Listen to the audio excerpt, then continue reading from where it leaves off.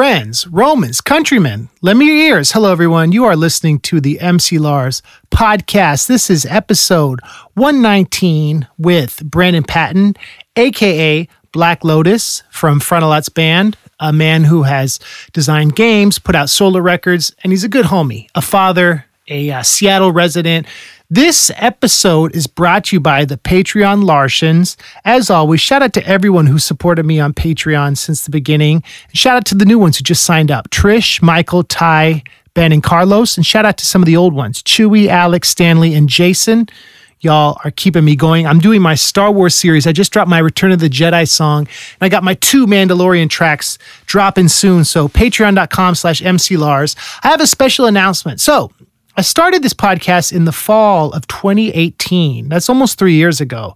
And I am working on my new record, which you can pre-order on Kickstarter. The link is on my Twitter profile. The working title was Fear of a Blockchain Planet, but I think I'm going to just call it Blockchain Planet unless I can get approval from Chuck D. It's a long story, but it's a serious topic, and their record, Fear of a Black Planet, is an important hip-hop album, and I don't want to make light of something historical. So I talked to some people and I thought about it, and I don't think I'm going to call the record that without his permission. And if I can't get in touch with Chuck D, I'm just going to call the record Blockchain Planet. But the design, the art, the songs are all still going to be the same. So that's an update on that. There's about 2 more weeks left in the pre-order. I've been doing the Four-Eyed Horseman streams. We're doing our next one May 29th. It starts around 5 p.m. Eastern. You can pre-order tickets. We have like really cool baseball cards. But I'm taking a hiatus from the podcast. Now, I know we went from weekly to monthly, and now I'm going to take a little break as I finish the record. I'm doing my master's in instructional science and technology through Cal State University, Monterey Bay right now, and that's taken a lot of time. I'm going to be on the road this fall, but this podcast will resume, and I especially love when I can sit down with people like face-to-face. COVID has made it really hard because we're Zooming all day, and all my interviews this past year have been through Zoom. And I still love doing the podcast, but this is just a heads up that we are going to take a break for a little bit after this episode. We have a new Hatchet Chat dropping next week about the Wraith, and then in about a month we're doing Hell's Pit, and then Hatchet Chat is going to go on to hiatus as well until ICP drops the next Joker's card in the second deck. So that's a heads up. I'm still doing the Patreon stuff, and I'll be dropping the singles, in the future, more stuff on Spotify, more content. And we'll keep it going, but this is a heads up. You won't see any new episodes for a little bit. But hit me up, Lars at mclars.com, if you have recommendations on who I should have on in future episodes. Because I love this. I love doing this podcast. I'm just trying to make sure I can keep it fresh and dope. And the way I do that is by sitting down face-to-face with people, because that makes the best chemistry, the best interaction. You feel me? Nevertheless, this interview with Brandon Patton is awesome. We talk about the heyday of the first few years of Frontalot's career, the origins of nerdcore, a popular topic on the podcast. So here we go. This is my interview with Brandon Patton.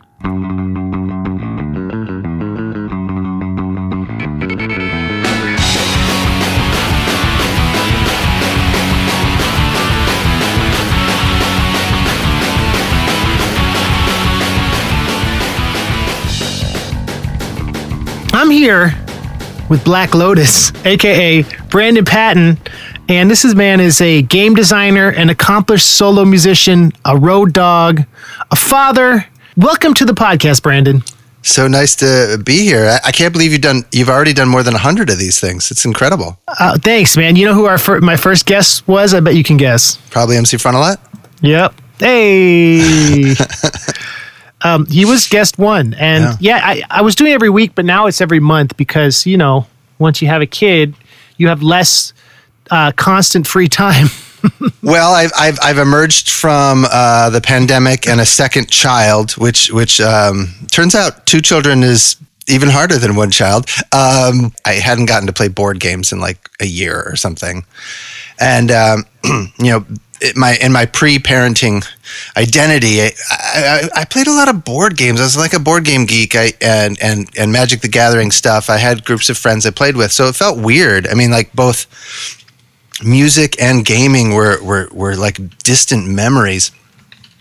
So anyway, we finally figured out a way to get like a quick 2 hours and played a board game that was popular a few years ago called Wingspan, and then just that one gaming session, then I was like, oh yeah, I have all these ideas, and it just rekindled my little game design thing. So right now I'm working on a card game again, and I really should be working on it less because I have a lot of other responsibilities. I should be ranking higher, but I just can't. I get so obsessive, and I'm just like twiddling away on my little spreadsheets and trying to decide which mushrooms to include and stuff. It's a game about mushrooms. The cool thing I got to do first was I teamed up with a doctor who was making a game about infectious bacteria, which is funny because it was almost viruses. So we almost would have been like, hey, we're the people who had the card game about viruses world who's learning about viruses.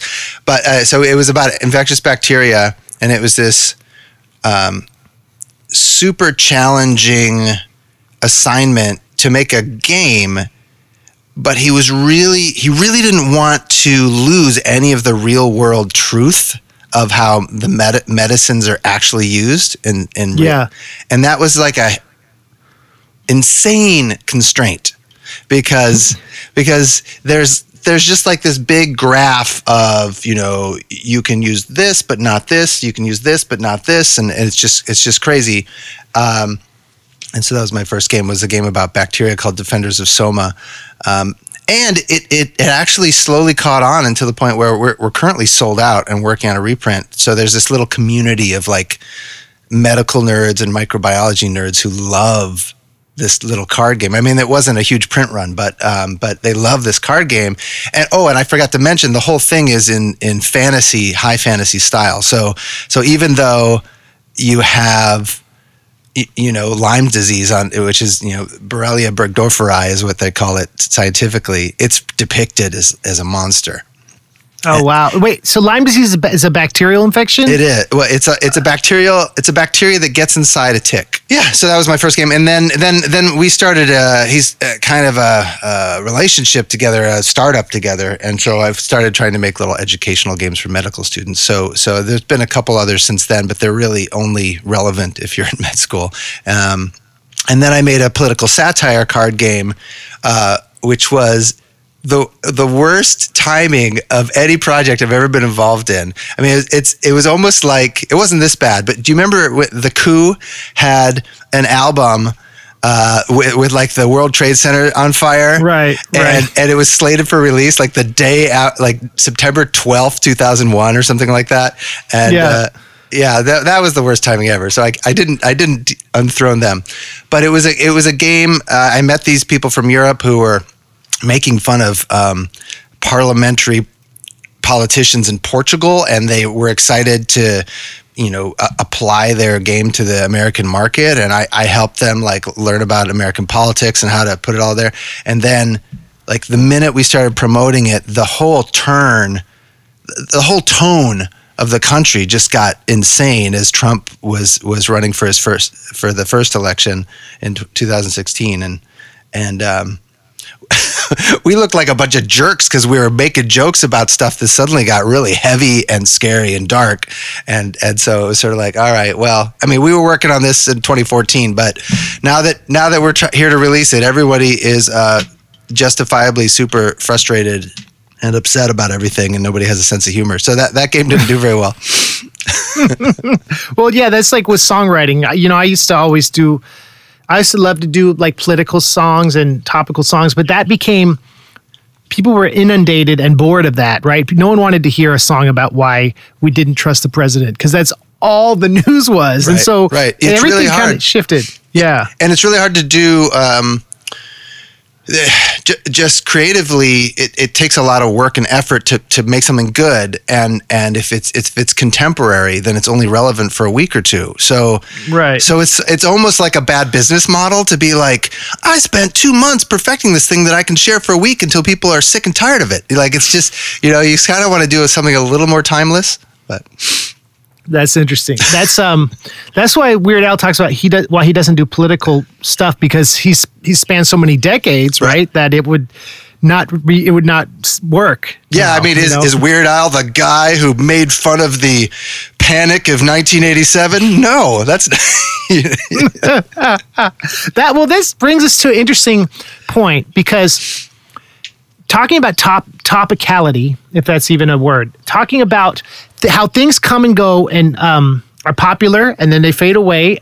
Let's talk about your relationship with Damien. Yeah. And it's amazing that we're all still doing this, but I do feel like 2006 to 2009 was like this popularity that you were a big part of and continued to be, in being in the movie, being a big part of the documentary. Like, how did you meet Frontalot, and what was it like being like in a band where you're your own solo artist, but kind of your identity was wrapped up in someone else's project, even though you're close friends? That's a big question, I guess. Yeah. And you know, even looking back on my life, you know, I wonder about so many things. Basically, the short version of the story is that we met in college, and I was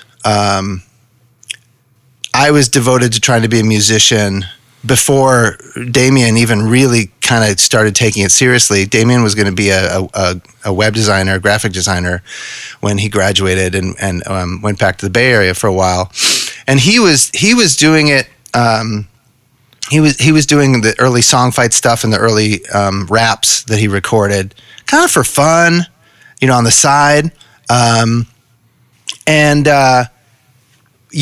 Several years later, he had, partly because of how good he was at internet in those days, where it was only people who were good at internet were really at the front line of connecting, and everybody else was like, you know, I got this AOL CD in the mail, I don't know what to do with it, you know, and so he was connecting with people who were sort of super users or just good with technology, and so he quickly gained a lot of friends and a lot of support on the internet, and I was sort of floundering around. I tried rock music, I tried singer-songwriter stuff, and I didn't really have any idea how to build a fan base. I still don't, and he eventually just sort of had a little bit of momentum, and I kind of was like, man, you know, it's just more fun. It's more fun being a part of something that has a little bit of momentum, even if it's not my own thing, than it is doing my own thing, which feels really good during the creative part. But then when you go out to like share it with people, and you're like in a bar with 4 people, and you're just like, what am I doing with my life? Which I'm sure you remember. And the funny thing is, even you and Frontalot, it still occasionally have these weird shows where nobody shows up, I assume, because that still happens sometimes. But in the beginning, it's just all that, and it's just very strange to just be out there, you know, plugging away. So I got excited about being a part of something that actually had some fans, and I was happy to put my stuff on hold just to have that experience, you know, and what an experience it was. It was super fun. Was it like 5 years? Can you remember? Damien, Gabi, and I all moved to New York City within around 2004, 2005. And at that point, it was like, okay, why are we in New York City? Like New York City is, people move here to try and accomplish something, you know? Right. So let's do our best. I remember that the early shows was when Damien started trying to do little live shows, like these dinky little shows that we would do. And maybe it helped that, you know, the New York City population is so big, and you know, if you live in the Bronx or Staten Island or, you know, end of Long Island, you can still jump on a train to come to this weird MC Frontalot show. So we were able to get 20 or 30 people at some of our earliest shows. Yeah, so he started doing it then, and then, but he's, you know, always at night he's plugging away on his computer, and he would tell us. He had some sort of metric for determining. He's like, sometimes he would say, you know, I think I have about this many fans. I can't remember what he would say, but I think at one point he said something like, I think I have like 10,000 fans, and I was just like, shut up. And I didn't believe him at all. And then eventually he's like, well, maybe I could, do some kind of tour. And he really didn't really know. And I mean, it's the classic DIY dream where he didn't really know what he was doing. He didn't know how to perform.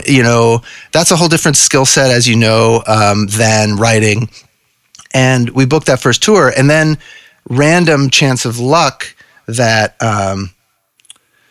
Gabi had been dating Nagin, and she was getting into documentary movies, and she just got really fascinated with this whole. I think she was interested in the community side of it, but like this thing, it felt a little new, it felt a little different, it felt like a worthwhile topic for documentary.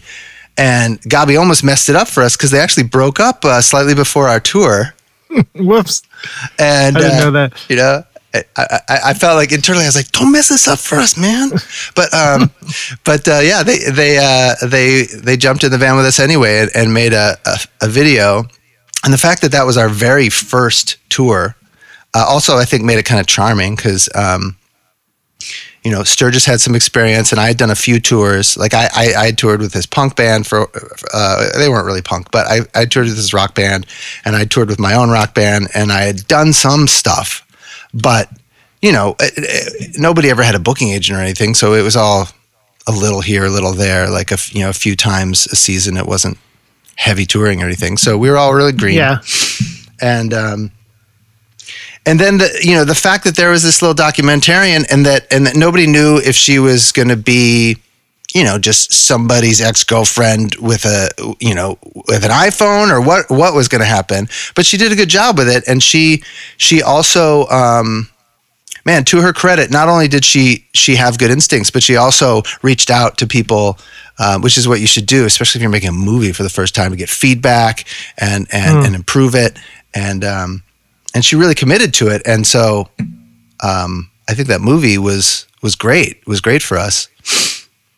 Yeah, and it was having some really big guests that she interviewed that kind of gave the genre credibility, like Prince Paul and Weird Al and Jello, and like that was cool. I like how she pulled that off. I've always been like, wow, you know what I mean? Yeah, and how she managed to get the interviews with them, and connect. Yeah, and that was cool because it put it into it put it into history. Like this is one of the things that happens now, and it connects to the things that happened before. That was really cool. And she got some really big interviews there.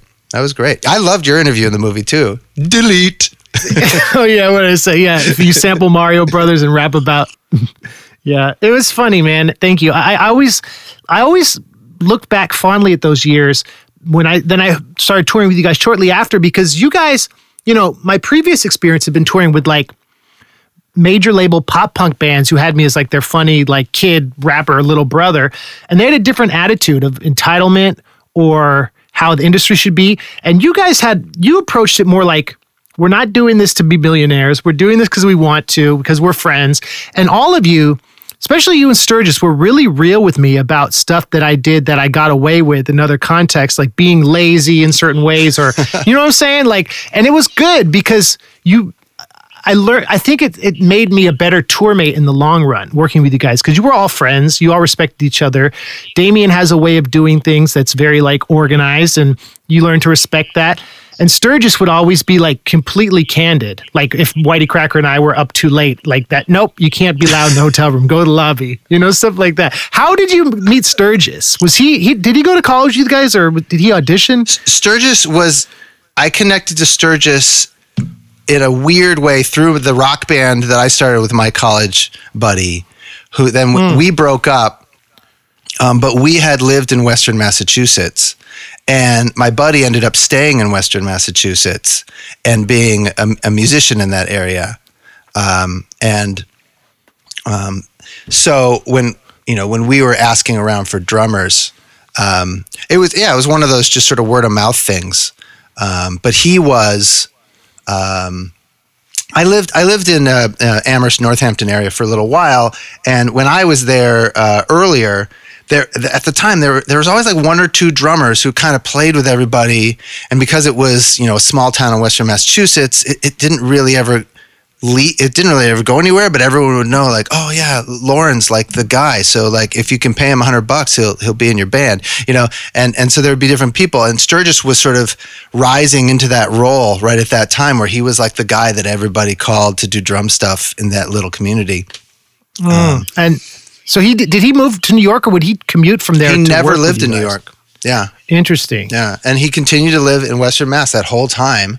And, and also he came from a different world. I mean, he was not a computer guy, and still is not a computer guy, he's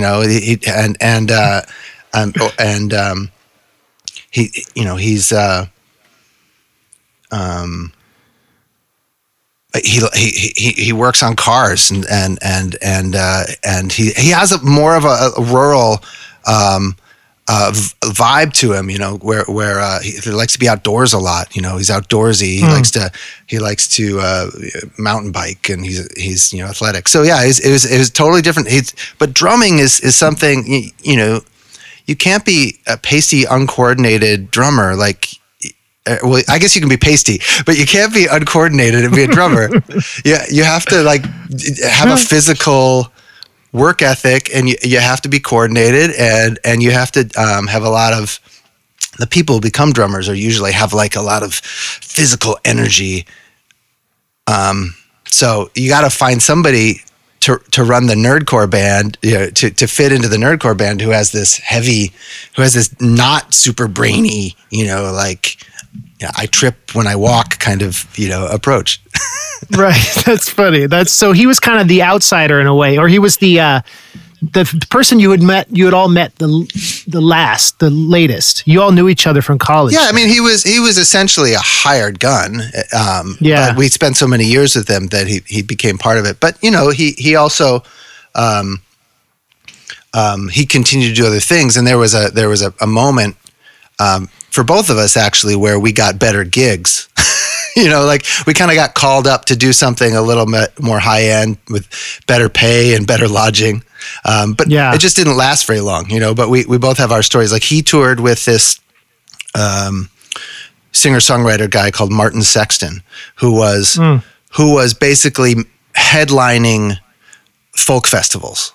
And he had this voice, like, he just had an incredible voice, and he was sort of a Van Morrison-y kind of guy. And so Sturgis was his drummer for one tour, and they had a bus, and they had hotel rooms and everything. I connected with James Bourne for a tour in the UK. That was fun because he had a fan base that was a little different than the kind that Frontalot had. I mean, he was had been a teen idol for a little while. And in the UK, nobody really knows him in the US as far as I can tell. But in the UK, he's quite famous. And I also got to sub for Jonathan Colton when he was opening for They Might Be Giants, which was just a short-term thing because his bass players couldn't do that particular run. But it was super fun for me because They Might Be Giants and a real tour bus. And actually, we didn't have a real tour bus on that, but we did get our own hotel rooms, which was really really nice. That's amazing.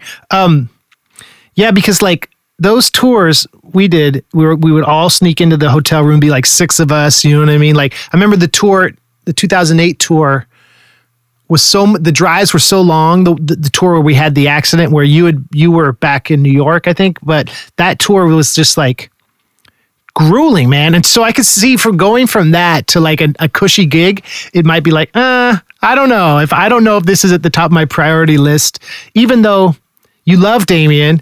Well, also I really like touring, even though it's often very physically uncomfortable. It's hard to eat well, and you cramp up because you're sitting so much during the day, and then you're jumping around on stage without adequate stretching. But I always loved it because for me it would put me in a very present state of mind, which was emotionally very freeing, because when I was on tour, I wasn't worrying about wasn't worrying about the future.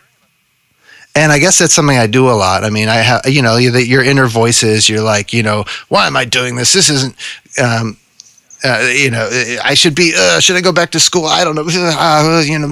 Just all of the voices in your head, or even just like long-term projects, or obsessing over music or whatever you're making, or relationships, or I would just be, kind of into the drive, just hanging out.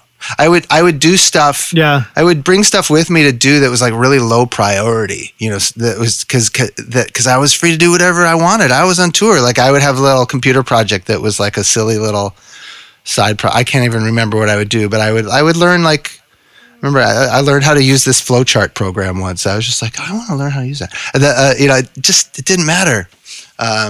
Yeah. It was all organized around those shows, and it kind of took all the energy you had to do it.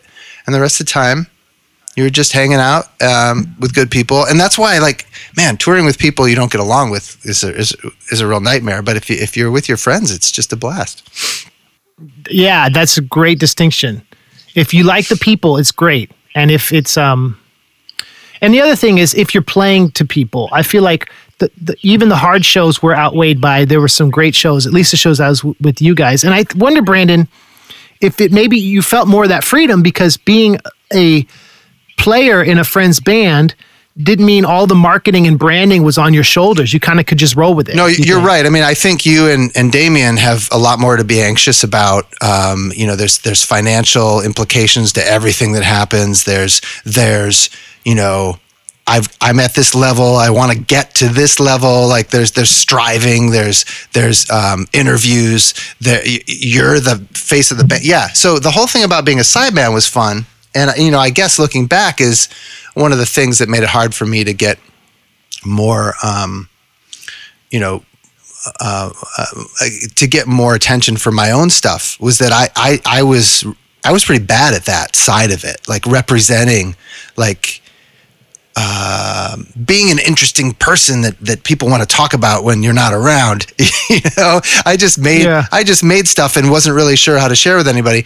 So I think that relaxation that I experienced probably is not what Damien experienced at all, because he's all like, oh man, this today costs $1,000, and all that stuff that goes to your brain if you're like a small business owner, or if there's, we would read bad reviews and he would take it really hard. He was like, they hated it, and but for me it was, the stakes were low, the rewards were easy to come by. So being a sideman, that's one of the perks. One of the downsides is, though, as the thing starts to take off, I don't have any.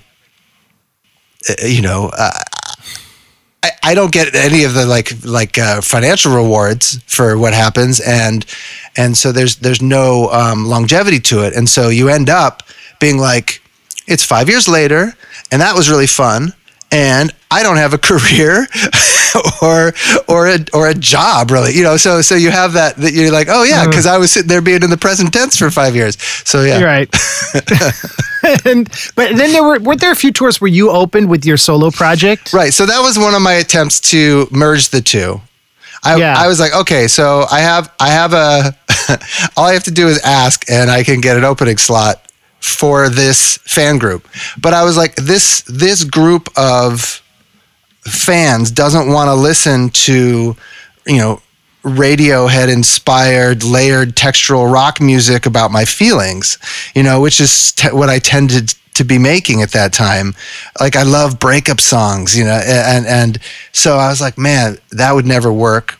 Also, I can't recreate that stuff by myself. I can't bring like a 6-person band, into these little half-hour opening slots. So I pivoted, and I tried to embrace a little bit more of my comedic side and be like a guy with acoustic guitar who did occasionally funny songs and sing-alongs and stuff. And I had, at the same time, I had another project with a guy named Prince Gomelvillis, who's a playwright, and we would perform at this place called the Impact Theater in Berkeley. And so I took a shot at doing sort of like funny acoustic stuff, like Flight of the Conchords kind of stuff for a while. But and I mean, about you and Frontalot have a lot of humor in your music, and so you know about. There's a different side to that kind of writing where you want the jokes to land, and figure out the timing of it, and how not to just how to be funny. It's hard. It's a hard. There's no obvious formula for how to be funny, right? Yeah, and we started this interview talking about topicality. I mean, with nerd culture, that stuff, I feel like it constantly is changing. So you could talk about Star Wars or like old Star Trek, but like new games and stuff, that's hard, That's hard to not feel like you're pandering. So did you do this stuff?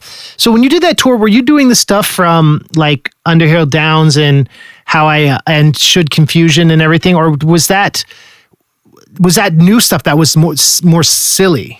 Well, as I recall, I had like an 8 or 9 song set. And I would do like 1 or 2 of my songs that I thought were good enough that I could do just on acoustic guitar. And then the rest of them were more just like fun. Man, I mean, I can't remember the exact lineup. But of course, I think once I started doing it, I would get more audience reaction to something that was more interactive with the audience. So there was it sort of disincentivized me to do like a tender little song where people would just be quiet and then I would do the next song. Whereas, if I could do something that grosses people out, or if I could do something that was like, I did a Pogues cover and everyone would shout along on the chorus and that was just more audience engagement. So, I think that the Should Confusion and Underhill Downs records ended up just feeling a little bit like for a different audience than the nerdcore audience, and so I just kind of I ended up being like the warm up act. Right. It worked in part because people knew that you played on those songs and that you were friends with Damien, so they're like, oh, this is tangential to something I like. Like if he had nothing to do with the headliner, it maybe would have been even harder sell. Do you think? Sure, presumably. And I had my tie on, when I would perform. I never know. I guess I never know in a Frontalot audience how many people there are aware of the band or even pay attention to the band. But presumably that gave me at least a little bit of legitimacy to be there, as opposed to like you're saying when you did those punk rock shows. I mean, a certain number of the audience must have been like, "Who's this guy? Why is he here?" Right? Yeah, especially then, like 2005, 2004, where it was not common for hip hop and other genres to kind of cross pollinate like that, right? So it was an interesting time, man. What was the last tour you did with them? And Gabi stopped touring before you did, right? He stopped. Yeah, if I recall correctly, Gabi just did a few tours with us.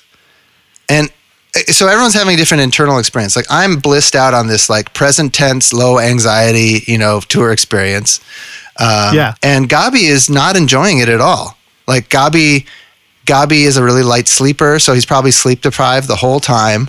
He doesn't party, so like he's just like waiting to get back to the hotel room to unsuccessfully go back to sleep every night. And it's hard. And then at some point he realized, wait a minute, my dream, my journey is being interrupted by the MC Frontalot experience, and he reclaimed his own path. And I kind of hung on a little longer because it was fun. I was having a good time. The thing that changed was I moved out of New York in 2009. So when I left New York, then it was. I mean, I was only 2 hours away. I moved to New Haven, but that was the beginning of a little more distance from the project. It was a little more effort to come in and rehearse for something.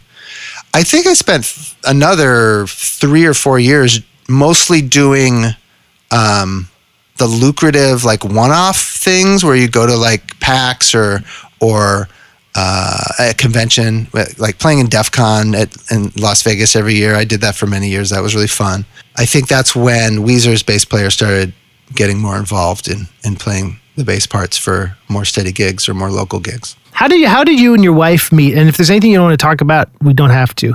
No, this is a great story. I assume I've told you this story before, but you may have forgotten. We met on an airplane, and I was flying out to Minnesota, where I grew up, to go to the wedding of an old family friend. And I was wearing my tux because I didn't have a garment bag, so I was just like, I'll just wear this on the airplane. Yeah. So I was just a guy in a tux, and I was watching a movie about Kurt Cobain or something like that. So I was a guy in a tux watching a movie about Kurt Cobain on an airplane to Minnesota, and she was next to me reading some New Yorker article about hangovers. And she was flying to Montana to meet with her dad for some kind of vacation thing. And the last hour of the flight, we struck up a conversation because I was like peeking at her. I was like, I read that New Yorker article. It's really interesting. And we just started chatting. And the usual small talk sort of turned into, what do you do? And she told me that she was a scientist, and I started asking her about her field, and I realized I knew nothing. Like I knew almost nothing about what she knew about, which sometimes is kind of scary because you feel like you kind of want to, like this, or like I read this, but it's just like, right. What is a protein? I just had no idea. But she, it turns out that she was kind of frustrated because she had a lot of friends, and especially family, who were a little intimidated and never asked her questions about her work because they didn't like feeling dumb. And I just launched right in there. I was like, all right, this might be a dumb question, but blah, blah. And so we had this really great conversation, and she was kind of like, she pulled out napkins, and she was like drawing on napkins and everything. And then all of a sudden the plane was empty and everyone else had gotten off. And we're like, oh wow, we're here. So, okay, bye. And then that was it. It was over. And so then I went to this wedding, and I was with my mom at the wedding. She was my date. And it's weird to go to a wedding like there's love and love and lovey love. But I'm just sitting there, with my mom drinking wine. And I just was like, oh, that girl on the airplane, she was so cool. Yeah. I don't even know. I mean, I remember her name. I know where she's a grad student, but that would be stalkery, right? To like hunt her down. Like, what would I do? Like, try to find her departmental mailbox? Like, I don't even know how to find her again. So I just figured it was a single serving encounter. And then on the way home, we were on the exact same flight, and we met waiting for the airplane on the way back home. Oh my gosh. And that, wow. Yeah. And so that time, because I had kind of like been thinking about her. So then I was a little more like, you have to give me your email. But I was like, I don't want to lose track of you. Yeah. That's amazing. So wait, why was she flying to Minnesota if she was going to Montana? Did she have like a layover? Yeah, it was a hub. It was a layover. Yeah. Because that's so random. There was no direct flight to whatever, Eastern Montana from New York or something. So that was what year? That would have been 2008? That was the same year of the car crash. All my musician friends were just cut off from their plans. And certainly the working musicians like Sturgis or Frontalot's current drummer, or anybody who's like the whole sideman experience, like nobody has any money saved. Like they're just kind of scrambling to hustle up gigs all the time. And then when you don't have gigs, you usually do some sort of low wage job, like work in a restaurant. So you're like, oh, I can't tour. I can't work in a restaurant. Like, it's just like, so yeah. A lot of people, just were really financially, crushed by not having that. I had already turned into sort of a homemaker. Like the beginning of the pandemic, we had a baby that I was taking care of while my wife was working, and I was the stay-at-home dad for several months. So that didn't change our trajectory at all. Actually, on that regard, I was going to stay home and take care of the kid until she could go to school. But yeah, so that's interesting. So I asked you like a year ago or something. I was listening to your music. I was like, Brandon, do you think you'll make another record? And you said something interesting. You said you didn't know if you would. You might not. Has that changed during this time? Do you feel like you want to make music again, or? I have not. I have not felt like I want to make music again. And honestly, I mean, I think I'll write some little songs, on acoustic guitar. Sure, no problem. And I also, well, I will be. I've connected with an old friend, a very old friend here, and so we're gonna start playing music together. But I don't know if I'll make an album again. And the reason is that the way that I was able to make albums required a level of commitment and slight insanity that I don't think is possible in my family life. And I don't want to. Yeah, I don't want to lay that on anybody. I don't want to lay that on them. It's like, you won't let me make a record. But it's just like, staying up all night, or like I can't quite get the euphoria and the delusion of grandeur I want if I'm just like, oh, I get to work on this between 10 and 11 every day, every weekday. Like that. Yeah. That's. I mean, and I think if I needed it more, then I would just find a way to make that work. It's like, well, this is the only way I can do it, so I'm going to make this work. But instead, I'm kind of like, man, I just don't want to make music that way. So I just haven't been.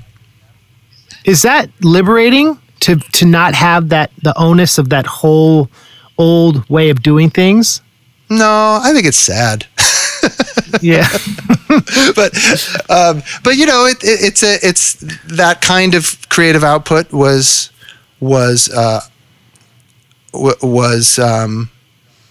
part of a life. It was hand in hand with a kind of lifestyle.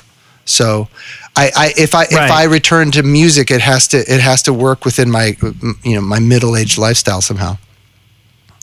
Yeah, and it has to feel new in a way, right? I feel like it's interesting, and when I've noticed that too, Brandon. Like, but pre-family, music was definitely the center of my life, right? Everything I did was how can this be a song? How can I promote it? Now it's like something I do for escape and fun. And it's going to be interesting when we're planning the tour this fall, how that feels being away from everyone. And, like whether that will feel like an escape or like being in an old pattern, or if that will feel like a distraction, like we talked about, from being with my family, which is like now the center of my world. And so I feel that shift too. And I don't feel the same drive to make a record, spend a year making a record. But if it's fun, I'll do it. So I feel liberated realizing that, which is why I wanted to bring that up. Yeah, it's gonna have layers to it. I mean, there's definitely the escapism is still there. Like, I'm so excited to see what people have done during the pandemic because there's a lot of people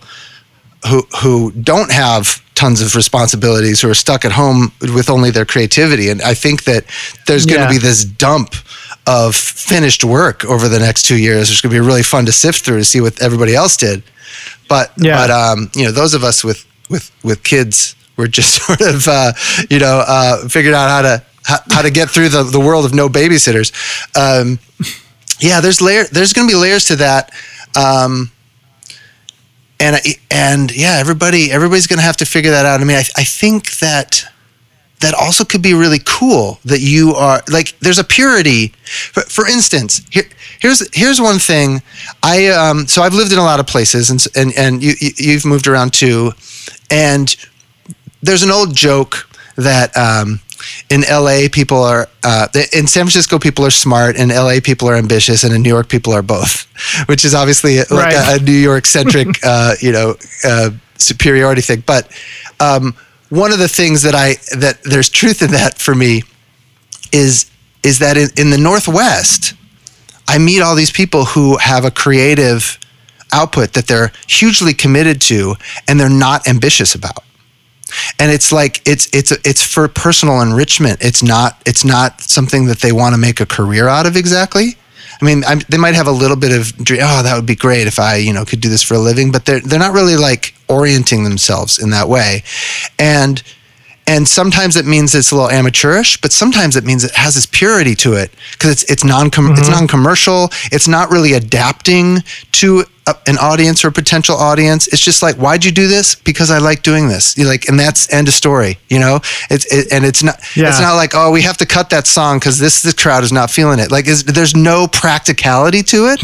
It's just people expressing themselves. And then in New York or LA, sometimes you can be like, people might look at you funny. You like, you did this without any kind of ambition. Like, what is wrong with you? Like, they're like, why are you here? Like, aren't you trying to make it or something? So there's nice levels to that. So I think maybe later in life, those of us who went a little bit too deep down the rabbit hole with this, like, I want to be like, I don't know how you feel. This is a good question for you. I don't know how you feel about this, but we used to talk on tour and you wanted nerdcore to be like huge and you wanted your creativity to reach so many people. You were so ambitious. You're like, I just love this music so much and I want it to be like the dominant force in the universe, and I would kind of laugh. I'd be like, I don't know that this music is compatible with true mainstream global needs for entertainment. But I think as young people, that seems so exciting to be a rock star or to have just any kind of enterprise and have it pick up steam and have it have a following and grow. But now you can have this more kind of thing like, what is it like to have like that group that you play jazz with on Sundays or something, I don't know. There's different motivations. I think in some ways, though, how hip hop and nerd culture have come together have become a defining thing. It's just been by younger people or savvy people in a different way. It's not called nerdcore, but it has those elements that were there in the genesis, right, of the fusion of it. Yeah, and the reason I hitched to the Frontalot thing and kind of neglected my own thing was because I really value the way that music, that the community forms around music. And so I have less of this sort of like, Ayn Rand, me against the world, like genius artist thing. It's more about these little temporary communities that form around something nebulous and bring people together and have their little dramas and then it kind of fades away and that's just beautiful to me. So the fact that there was some relevance to some people, and people would get their tattoos of our stuff on them, or people would talk about it just being meaningful, to somebody. That was great, and it's magical, and it doesn't matter really how big it is. In fact, the bigger it is, usually the less meaningful it is. I mean, there's that sweet spot where something is getting bigger, but is still special and small, and is small enough to be a community. So yeah. And in fact, I mean, some of that was that I don't want to be a part of Amazon.com, a global, blah, blah. Like, I want to be a part of a small scene. So I actually didn't want nerdcore to get too big because the things that I valued were already happening. So I was more worried about, like, do you remember that Woodstock? Was it the 20th or the 30th? There's some anniversary Woodstock show that they tried to do, and water was like $5 a bottle, and everyone started Woodstock 99 rioting and stuff. It was like, yeah, man, you don't want to go that way with it. Yeah. Where do you think, like, I'm impressed that it's continued and that people still come to see us and that it's survived nerdcore. Did you expect that like now 15 years after this, people would still pay to come see it? I don't know. I mean, I didn't really expect anything, but I do know that nerds are more nostalgic than so hipsters tend to stop liking things when too many other people like them also. It doesn't happen with nerds. Right. Like nerds, and in fact, one of the flaws of a lot of nerds is that they're resistant to new stuff sometimes because they're so attached to the stuff they liked when they were young. So I think that's just a random chance that that the world we move in is full of extremely nostalgic people who are extremely loyal. So I think it's going to be fine. But if we had been in like, I don't know, like some high fashion international jet set thing, they would have dropped us like yesterday's garbage, like the minute we were. It wasn't cool. Yeah. Damien said something to me in Columbus when we did one of our tours with Schaefer, Mega Ran, and me, and we were amazed at how many people came that on the first show. And Damien said, I said, why is this? And we were packing up merch. He's like, because it was never cool. It never had the chance to be uncool. Yeah, which is kind of what you said. That's nice.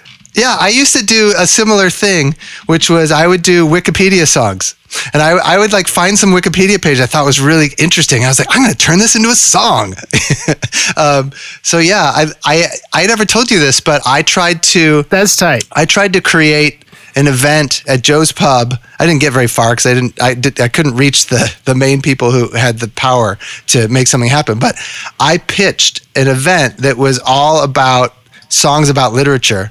And it was going to be like, that's tight. It was like, and MC Lars is going to be there, with his Moby Dick references and his Edgar Allan Poe and the magnetic fields should do some stuff. And I just thought of, there's at the time I think I don't know, I had a list. I had a list of like cool indie rock bands who had songs about books.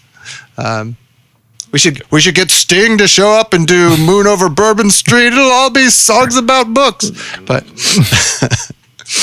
the story I want to tell now is that my kid is happy and has structure, and that's more powerful than any song could be. And it's funny how the dad brain upgrades changes what is creatively fulfilling. And me seeing him like crawl around and. You know what I mean? You probably relate to that. And that's actually freeing because then it doesn't become sad that, I don't have time to do this full time. It gives me perspective. And I love that, maybe relate to that. And it's so fun to role model for young children, how to be creative and expressive and have ideas. My 4-year-old has this term, I guess she picked up from me, and I'll come in and I'll say, what are you doing? She'll go, it's one of my projects. That's cool. I know you have a great website, and I know people listening will want to check on it. Let's shout out where people can like follow your projects as they come out in the future. Yeah, I still have www.brandonpatton.com, and there are some old music links up there. I do these little medical games for a company called Nerdcore Medical. We actually put the word nerdcore into our business there. So you can check out some of those things, although a lot of them are sold out right now, but they'll be back. Basically, the albums I feel proudest of that continue to be like I'm not ashamed of that were those sort of indie rock moody records I made called Should Confusion and Underhill Downs, and those were the ones that I put a lot of obsessive hard work into. And those are the two records I still feel really good about from an artistic point of view. And then if you're interested in any of the sort of funny or silly stuff, there's an album called How I Allegedly Bit a Man in Gloucestershire, which is based on a true story of when I was drunk at a rock concert. And whenever we're in the same location, like if you tour through Seattle, actually I'm thinking if you tour to Seattle, you probably won't have your family with you. But at some point, your kid and my youngest will be very close in age, so they can hang out together. And they can trade VR memes with each other in the future. They'll have the same frame of reference for how the world was disrupted and reunited, and how friendship is great. Hey, I want to end. I like to end with jams, and I want to end with Caught Off Guard, if you don't mind. Sure. Because I love that jam. So let's go out with that. Brandon, this has been tight. I appreciate you making time. Thanks. That's joyful. Okay, here we go.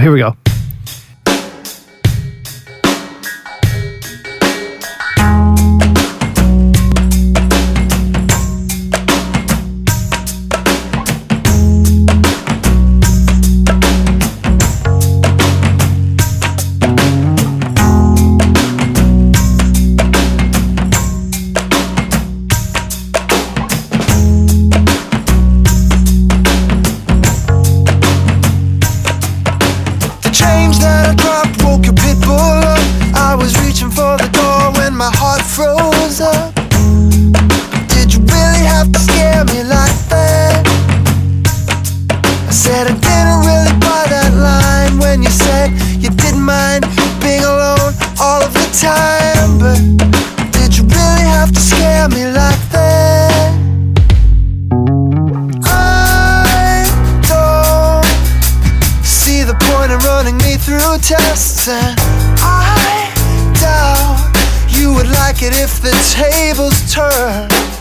We've caught sight of some possible happiness.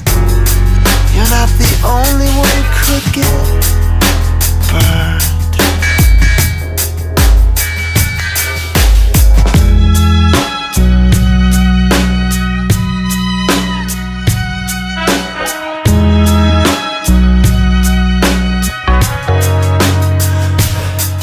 Caught a glimpse when you were caught off guard. I didn't know that you tried so hard. Did you really have to scare me like that? I imagine that you've learned like so many, that when you show the real you they turn and flee. But did you really have to scare me like that?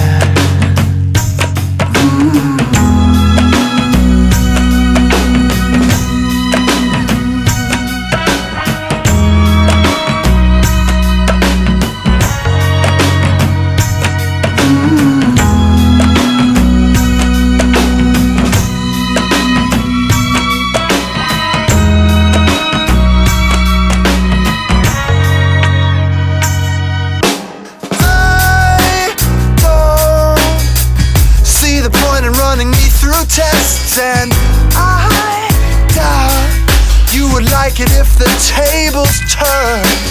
We've caught sight of some possible happiness. You're not the only one who could get burned.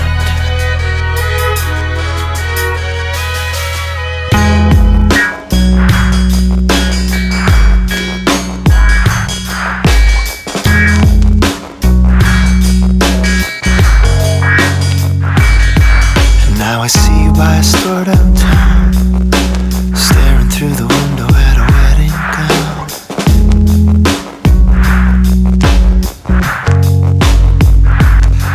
You're not the only one caught off guard.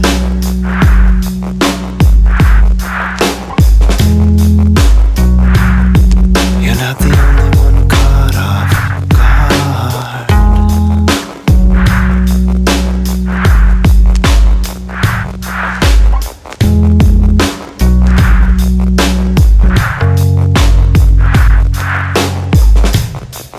Incredible song, incredible man. Thank you, Brandon. Really great talking to you.